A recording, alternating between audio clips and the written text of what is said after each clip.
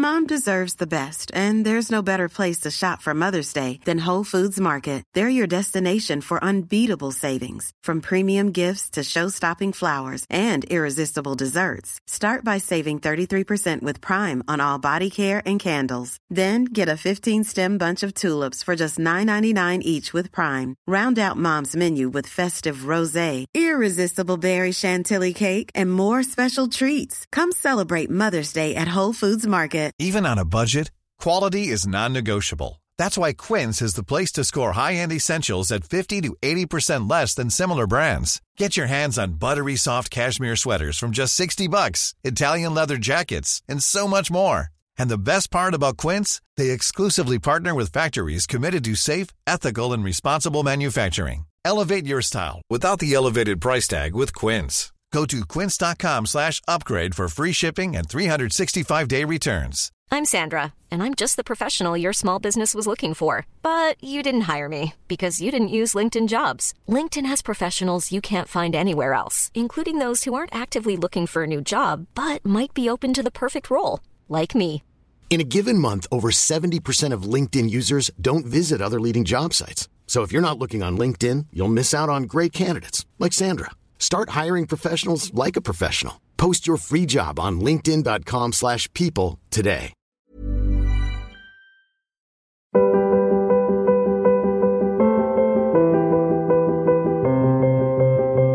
Welcome back to the Forma podcast from the Circe Institute Podcast Network, a podcast about the intersection of classical thoughts and contemporary culture, and the audio companion to Forma Journal.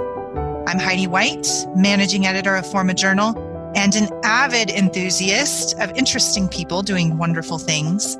And in this episode, I will be talking with Lancia Smith, author, photographer, teacher, and business owner, and also the founder and executive director of the online magazine Cultivating, which is dedicated to encouraging all believers, especially those engaged in creative endeavors. Lancia is also the founder and director of Cultivating's discipling initiative, the Cultivating Project. Lancia is a board member and patron of the Anselm Society, and also a longtime friend and representative of the C.S. Lewis Foundation. And while her background is in English literature, publishing, and graphic design, she is also president and CEO of a thriving environmental consulting and engineering firm based in Northern Colorado, which she co-founded and runs with her husband, Peter. Lancia and Peter are parents to 6 children, and they are grandparents to a beloved flock of grandchildren. Lancia, that is an impressive bio, and wait until our readers get to know your heart, which is just so, so precious. So thank you so kindly for joining us today on the Forma podcast. No, this is such a joy and such an honor. Thank you, Heidi. Oh, I'm so glad you're here. So Lancia, let's dive in. Lancia and I know each other and work together at the Anselm Society. We're both board members there. So we are friends and partners in these endeavors of thinking and finding our way to God through these creative endeavors that we do together.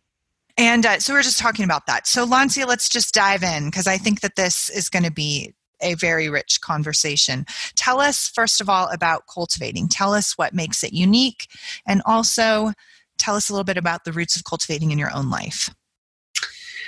Cultivating, as you mentioned in my bio, is an online magazine for the express purpose of encouraging and inspiring believers, but specifically in one direction. I'm keenly concerned with how we make habitual choices.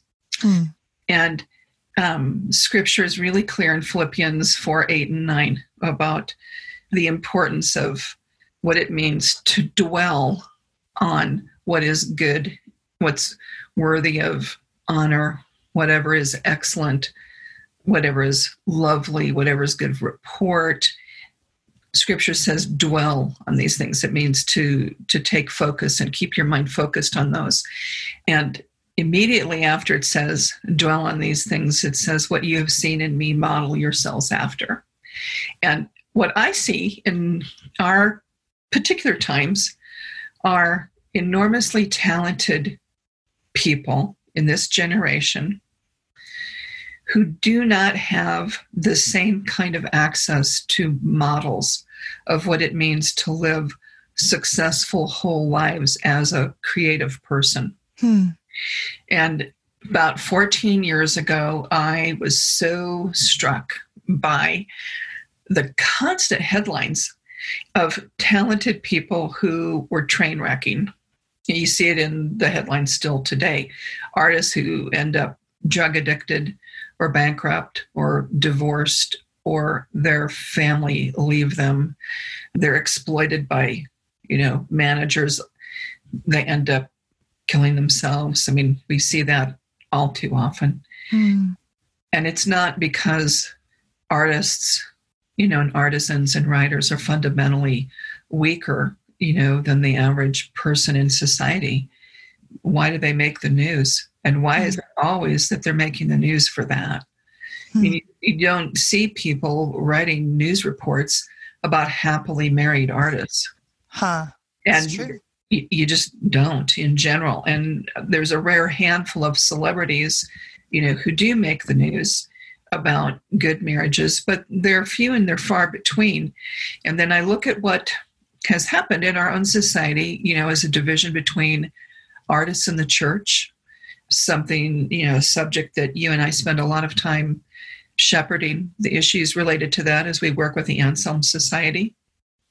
But there was a time in a Christian culture, maybe where everybody wasn't Christian, but they were living openly within the context of a Christian worldview. And there were arts guilds. There were places to apprentice.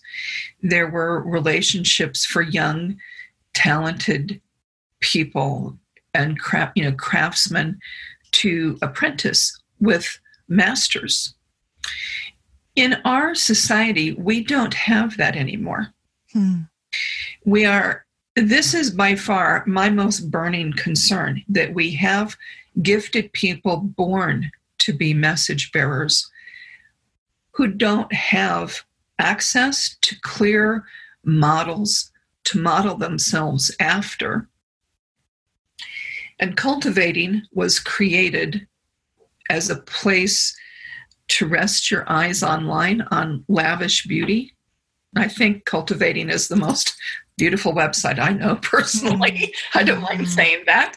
But it's also a kind of a beauty that is inviting and sheltering, and I hope a reminder of a beauty that is around us all the time. I am also hoping, however, people find a way in to read pieces written by our team, and particularly the interviews, because it's a way of looking at people who are modeling a whole life in their pursuit of creative excellence, their whole in the pursuit of their character growth.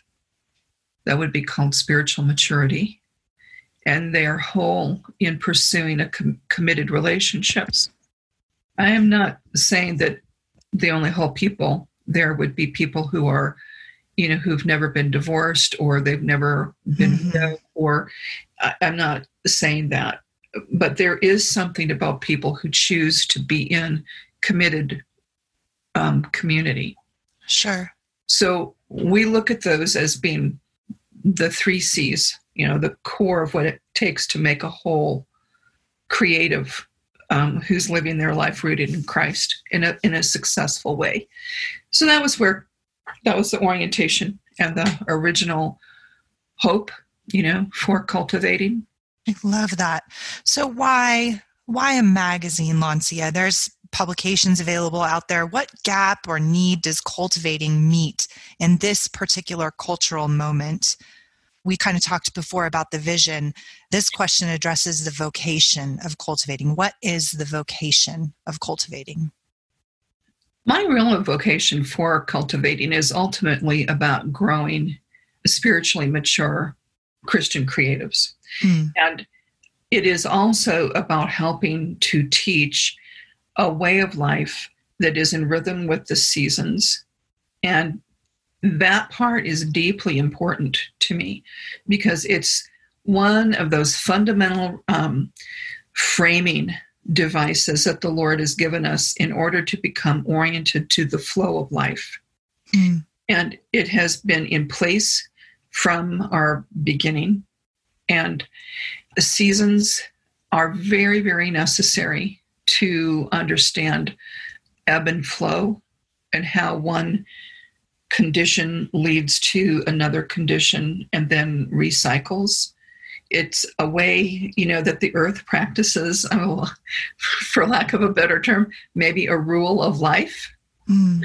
And what I see in modern society are people who are so far removed from being aware of the seasons, particularly in Western culture, that they no longer know what they mean other than a change of weather. We adopted the magazine model largely because we could do that in rhythm with seasons and focus on those because they're universal. It's a universal experience, regardless of whether somebody's a believer or whether they are, deeply rooted in Christ or whether they're questioning where they are in that spectrum. But part of it, too, is really practical. I work a day job, and I can't do a weekly blog to save my life. So, I've tried, and everybody talks about how important it is when you're developing community and building any kind of a platform, how important it is to build trust with your readers. And this is an area that I just struggle. I have a big, complicated life, and a weekly blog was never feasible, but I could do things very intensively in chunks. And so just from the standpoint, when I was asking myself questions, before we turned into a magazine, the questions were, what kind of rhythms really work with what I can provide? And so this was a really very practical approach. But it's interesting how much it's also really resonated with me because week to week, things can really vacillate. Could be family issues, could be staff issues that I've got with the company that Peter and I run. It could be ministry issues, that we're involved in. It could be that, we're traveling, I'm teaching, somewhere, and it's just not possible for me to do something every week unless it's Instagram. Right. The magazine part, though, allows a great accumulation for like setting a table for a feast. And that is something I am very familiar with. I have a big family. We have done house church for, many years. I have fed lots of people at big settings. And that idea of setting a big table is very, it's very comfortable for me. It's something I know and understand. So I think sometimes when we start any work of any kind, it's really important to look at what the Lord has already built into us, because He's built in experiences to already frame what He's calling us to do, and that was a framework for me that I was ready for. Right, I love that, Lancia. One thing that you alluded to a couple of times, you talked about arts guilds being part of the legacy of the past. You talked about living in the rhythms of the seasons. You're really talking about cultivating being a recovery or a reclaiming of lost things. Does that resonate with you? Absolutely.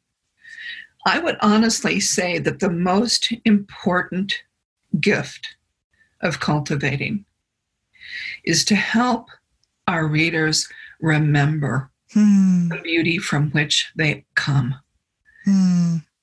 Remembering is really important. Scripture talks about this so much.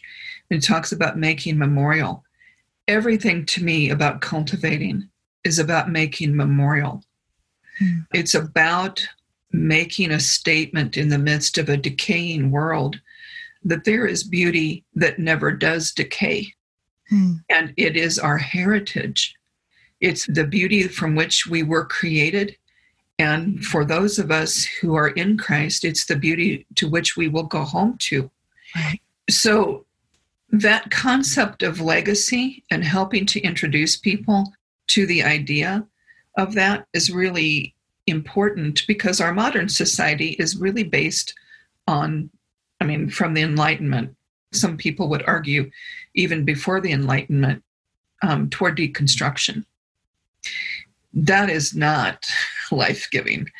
I hated reading about it when I was in school, and I still don't like it, because I don't think it really serves to build people up. Agreed. Falsely named. It wasn't very enlightening in many ways. It brought a lot of darkness, along with some goodness, but you're exactly right. Yeah. So one thing I know and just love and adore about you is your very deep love for beauty. You've used that word several times already. And Cultivating is, I will affirm, a beautiful publication. The images, the content, the writing, they're all beautiful and intentionally beautiful. It's curated beauty from you and your team. So Lancia, I have to ask then, why? Why such lush and extravagant beauty? I think we die without it. I know I do. I fundamentally believe that beauty is the fountain out of which we drink that renews our soul.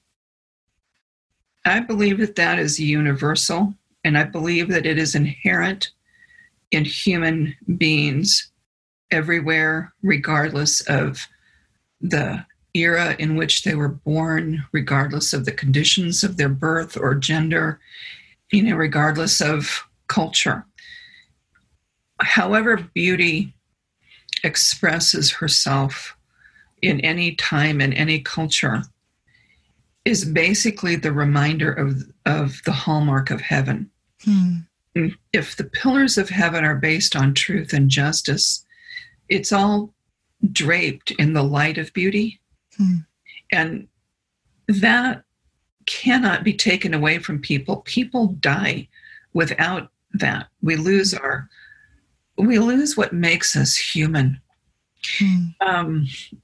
More quickly, I think, than anything, because somehow beauty is deeply tied to love. Oh, that's interesting. Talk about that.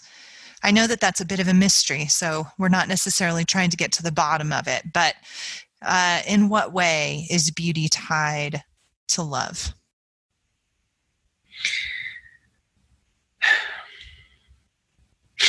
It's such a kind of a bottomless It is. subject in that respect. But I think we don't understand love when it comes dressed as truth. Even if there is love that motivates the presence of truth, because I believe that it does, the first language that we meet with our eyes is always going to be beauty. It's our mother's face when we're first born. It's seeing light for the first time. It's how we learn to interpret what is good, good as in capital G. And in some philosophical sense, I think it is also fair to say that when we talk about the good, the true, and the beautiful, we are, in fact, not only talking about the inherent nature of the triune God, which is always what I mean by it when I use that term, but I also believe that the three elements of that are, in fact, the representation of love, because love is truth, it is goodness, and it is beauty. But the face that we meet of it first, and maybe that we learn to form our own faces around, is the face of love as beauty itself. And that, I believe, is how our faces are formed. It's how our identities are formed. We learn to grow in a climate of goodness, and we learn to develop spiritual maturity, in a culture of truth that values truth. But what draws us to that always is going to be beauty itself. So you, Lancia, you don't just believe this about the connection between beauty and love, specifically charity, caritas, agape. You don't just believe it, you actually live this out at Cultivating. One of the very special elements of Cultivating is its emphasis on community. Mm-hmm. So tell us about the role of community in Cultivating, and specifically how community shapes Cultivating's vocation. I would say that community is really fundamentally the purpose and the call of Cultivating, because the magazine itself, Cultivating as a magazine, is a house, if you would use that as a metaphor. It's a place that we meet and take shelter in, and the table at which we sit. But the family that lives in that house is the Cultivating Project. And that is a nurtured community of writers and artists and craftsmen and tech folk and intercessors. Mm-hmm. So we live very much in a sense of rhythm, not only with the seasons, that we are mindful of because we write in that context, but we're very aware of each other. And what I have tried to do is to build a community that not only would be safe. I think there's lots of fabulous, safe communities. Rabbit Room, for instance, I think is astonishing. Anselm Society, to me, is breathtaking in terms of community. But when I look at what the needs are in community, especially of creatives, we need to have context where it's safe to grow spiritually, safe to be vulnerable, where there's a framework of what it means to grow, what kind of expectations there are for that. A lot of it has to do with nurturing a community where we're allowed to live over an extended period of time. Mm-hmm. And when somebody becomes part of the Cultivating Project, they're invited. I don't have people knocking on the door and then, they're sending in unsolicited manuscripts. In order to publish with Cultivating, you have to be part of the Cultivating Project. And this year I will probably open up a new window to that and include guest writers. Because for some people, they're really not in a place in their life where they can become a part of a team, but they're valued members of a larger outreach, and I would love to have their voices be part of it. But the long and short of it is that the vocation part of Cultivating is about growing a crop. Really, I'm looking for growing a grove of oaks of righteousness.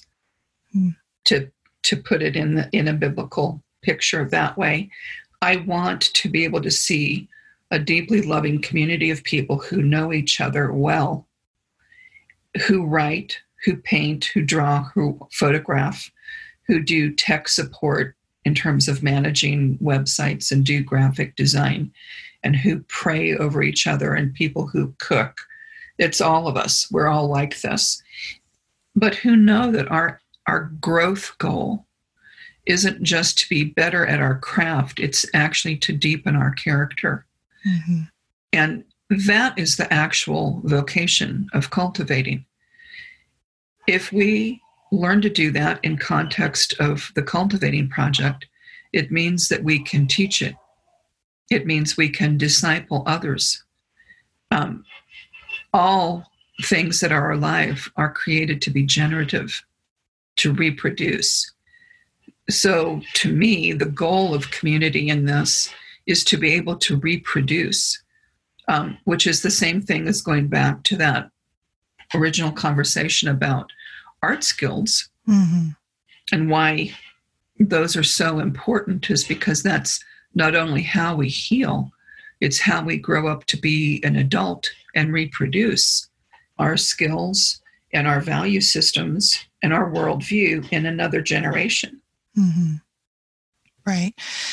Yeah, what you're talking about is really lovely. It's the healing power of goodness, truth, and beauty lived out in a shared life. right? As we pursue those things, as we are shaped and formed by those transcendentals, by those rivers that are so cleansing and healing and generative and life-giving, that happens within the context of a shared relationship. It's a journey forward together. Do you have any particular, I don't mean to put you on the spot here, do you have any stories to share about how cultivating has impacted you or somebody else through that shared life? I would share two. One of them is about myself. When I started, and I was I'm a very shy person in general and pretty reserved. And I think people think I'm much more outgoing, than I am. So one of the things that I have learned is about what it means to be human with other people. And cultivating has been a surprise to me because I founded it, but I didn't actually realize when I did that I would be the one that was the most transformed by it. But people who are part of the Cultivating Project are inherently generous people. And I would say lavish in their generosity. I am humbled with every encounter on some level. And I've been privileged, to be able to see that growing over the years. So I can see myself gradually taking off my armor of, artifice, as it were, and learning to show a truer face and be vulnerable. And that's hard for me. I think for some people, they're a little more at peace in their own skin with a group of people, and I'm not really that way. So learning to trust a group of people has been harder for me. And that has been one of the extraordinary gifts of working with this particular team. But lately, we've invited some new members to join, and one of them came in very new, very gifted, amazing writer, amazing person just in general. And within a few days, very vulnerably made the announcement that she is just diagnosed with cancer. And watching this particular team, we have a closed Facebook group, so it's a very interactive set of discussions that go on. I watch my team, my little sweet peeps, the ones that I invest my whole life into, it seems like, rallying around her. And our team, and we have a team of men and women. That's unique a little bit to cultivating, that it's not focused on just women's lifestyle types of issues. So we've got brothers in the Lord, offering prayer and support and comments. And one of them is absolutely funny. And he just does funny things in the group that lift people's spirits. And, one will offer a prayer. And I'm watching people chime in and wrap themselves around this brand new team member. She's a brand new cultivator. She's been through one edition of cultivating with us. But one part that really affected me was that we publish recipes in every issue because men and women have to eat. And right. And food should be beautiful and delicious. It really should. And so I'm always talking about that as one of the practices of how we cultivate good, true, and beautiful. One of the practices is about taste. We do these recipes. This sweet new team member had medical treatment that day, and she had one of her friends, this just blew me away, one of her friends took the recipes from the winter edition and made her the meal. And she took pictures of it and posted it. I just think that the translation there was not only did the recipes reach somebody, it reached one of our own people. Like, are inside contributors. And some friend who's such a cultivator themselves, they made a meal out of that to feed their friend. There's so much beauty to me in that process, because that is the picture of what it means to live a Christ-rooted life. Mm-hmm. It's not all about aesthetics. It's about embracing this lavish goodness of God the Father and not being ashamed to receive it in season.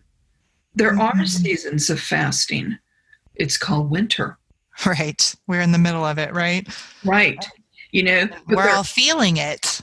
And we do. But that was one of those things where I'm going, this is what it looks like to see this borne out. And people who write out of very personal experiences, but they're bringing the very best writing craft that they can.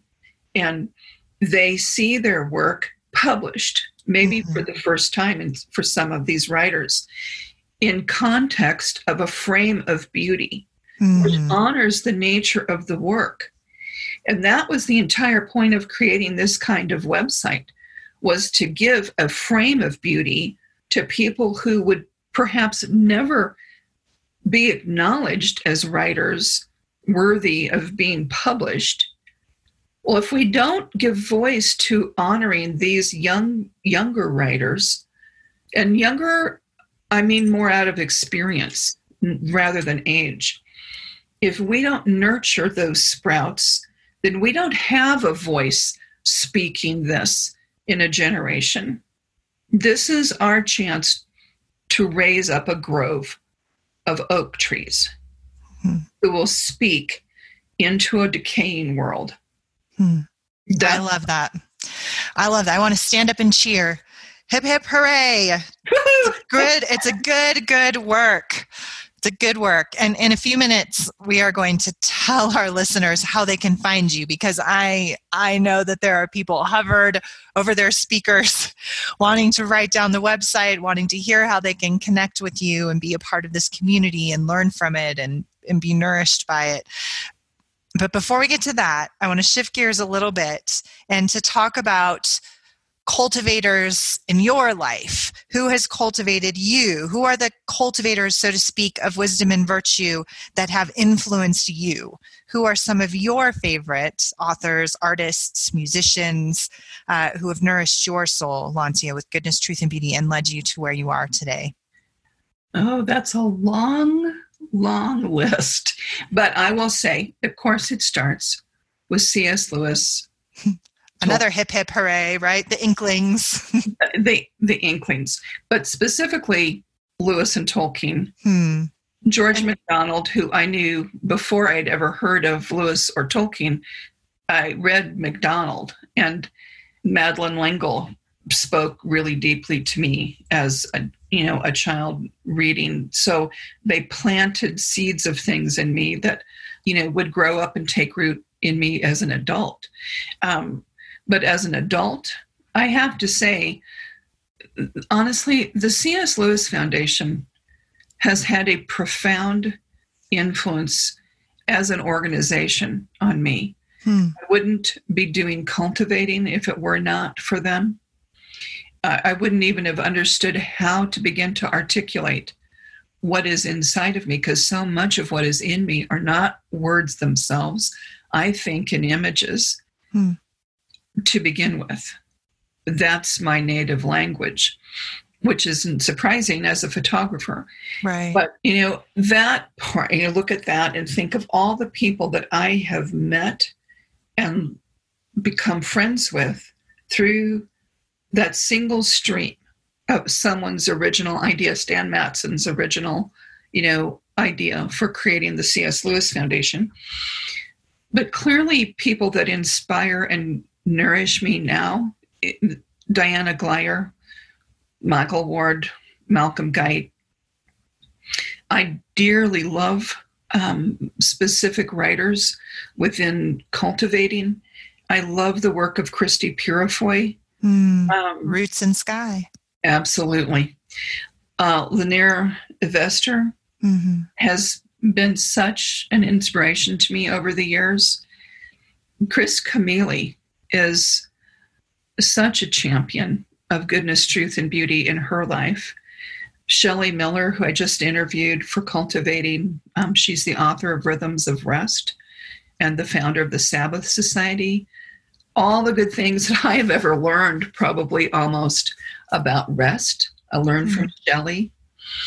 I have to say, too, Ann Voskamp probably saved my life. When she wrote 1,000 Gifts, I was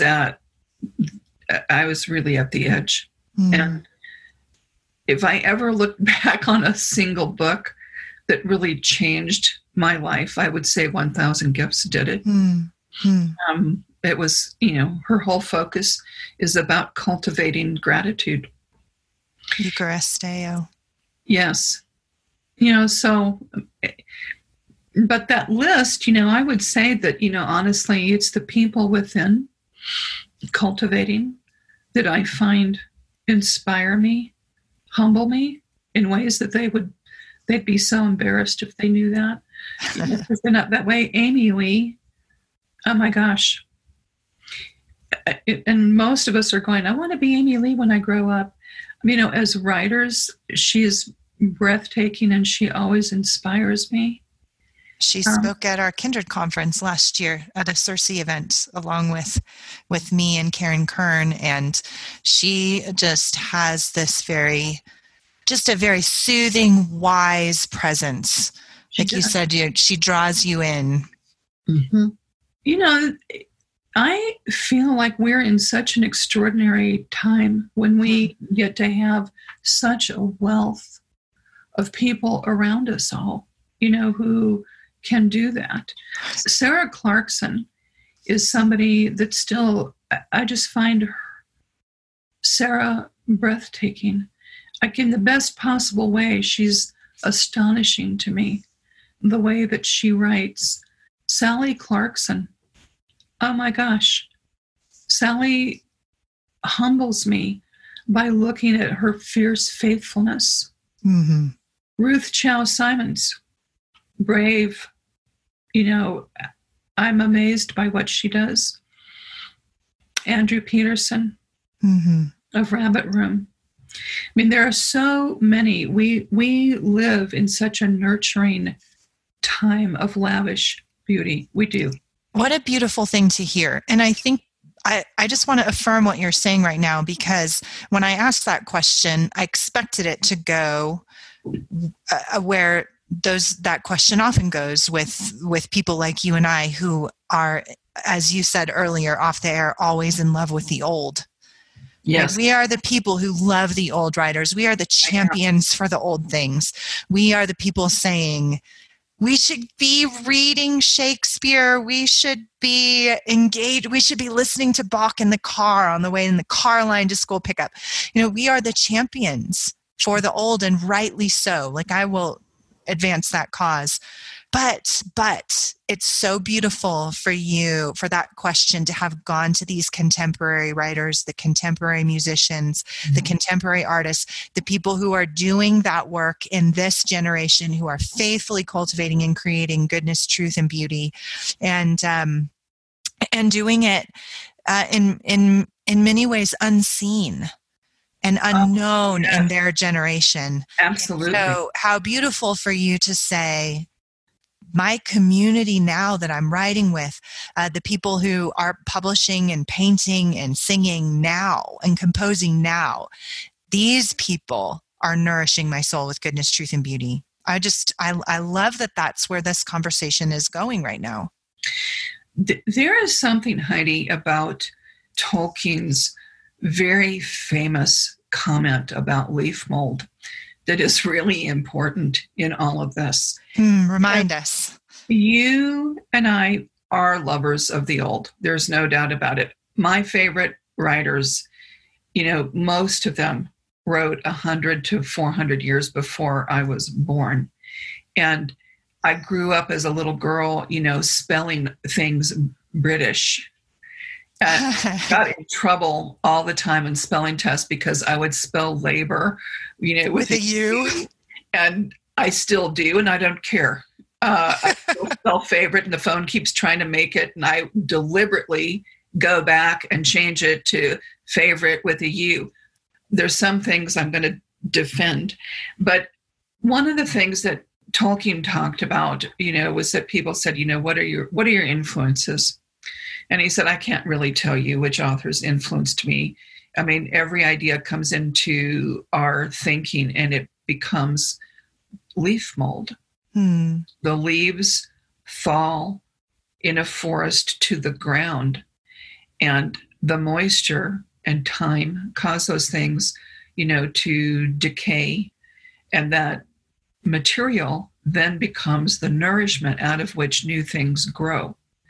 And you cannot distinguish the leaves, the individual leaves, once they are in that composition of leaf mold, because it's becoming nourishment for other things.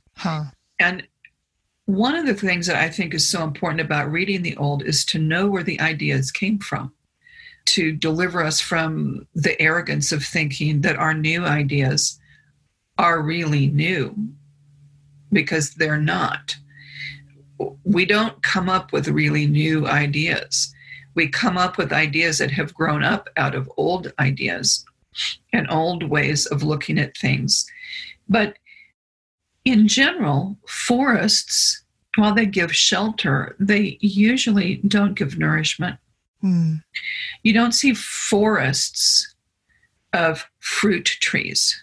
And this is an important thing for us to look at, because if we're going to nourish our own generation, if we're going to nourish the future generations, we have to look at it as gardens and as orchards and as groves, and not necessarily simply forests. And so what's so important out of that is to take what we learn, that's good and true and beautiful and time-tested from the old thinking, but find ways to help nurture new life. I'd much rather be remembered as a gardener than as a forester. One, because it's, humbler, but it also tastes better. Sure. I'm hoping that cultivating is a garden, and that we teach what it means to be deliberate about what we cultivate in our own life, because that's nourishment. You asked me earlier to say something about the origins of cultivating in my own life, and I'm a recovered addict and alcoholic. And one of the things that I learned in very early recovery that has been proven over and over and over and over, and it influences the way I look at everything in my existence, is that sobriety is the product of an accumulation of good choices. And I teach cultivating because it is the same in the Christian life. Maturity comes as a result of repeated, habitual, good choices. A choice is that astonishing, terrible power that God gave to us to choose life or choose death. And when I started cultivating, it was about addressing the issue of the choices we make. And that we make over and over and over, because most of us don't really ruin our lives by a single decision. I mean, some of us do. I've ruined my life a couple of times by a single decision. But there were a lot of choices that led up to that single decision that I would have made differently if I had made a different set of habits beforehand. Right. And so part of this is about what it means to curate a life of good choices, and good is small. It's usually quiet. I have seen goodness show up with very little fanfare most of the time, which is why I think most people can't actually define it. It's not too hard to define truth. and it's not difficult to identify beauty. Much harder to put your finger on goodness. And part of it is because it's so quiet. You know? Yeah, that's true. I really love that. Well, I feel like we've only been talking for the blink of an eye, but we have come to what needs to be the end of the podcast.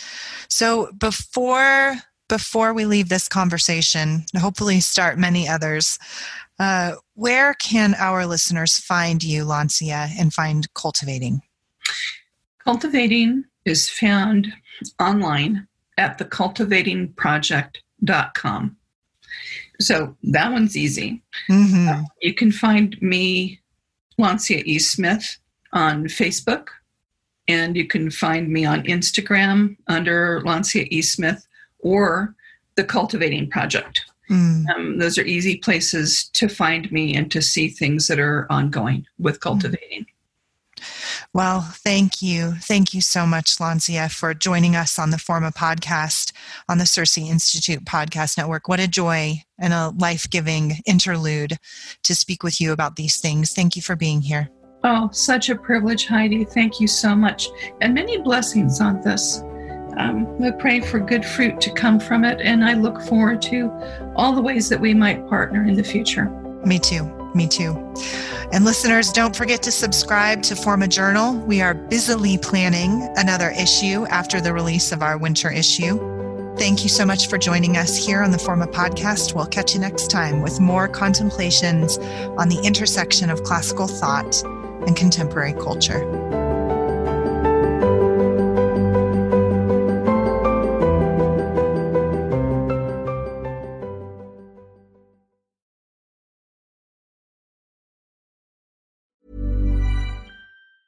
Mom deserves the best, and there's no better place to shop for Mother's Day than Whole Foods Market. They're your destination for unbeatable savings, from premium gifts to show-stopping flowers and irresistible desserts. Start by saving 33% with Prime on all body care and candles. Then get a 15-stem bunch of tulips for just $9.99 each with Prime. Round out Mom's menu with festive rosé, irresistible berry chantilly cake, and more special treats. Come celebrate Mother's Day at Whole Foods Market.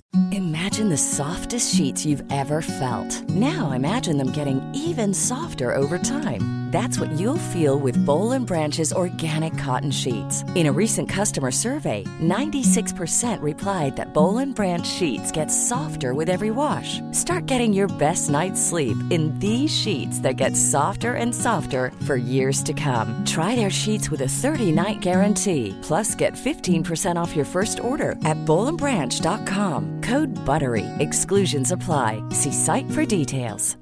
Hi, I'm Daniel, founder of Pretty Litter. Cats and cat owners deserve better than any old-fashioned litter. That's why I teamed up with scientists and veterinarians to create Pretty Litter. Its innovative crystal formula has superior odor control and weighs up to 80% less than clay litter. Pretty Litter even monitors health by changing colors to help detect early signs of potential illness. It's the world's smartest kitty litter. Go to prettylitter.com and use code ACAST for 20% off your first order and a free cat toy. Terms and conditions apply. See site for details.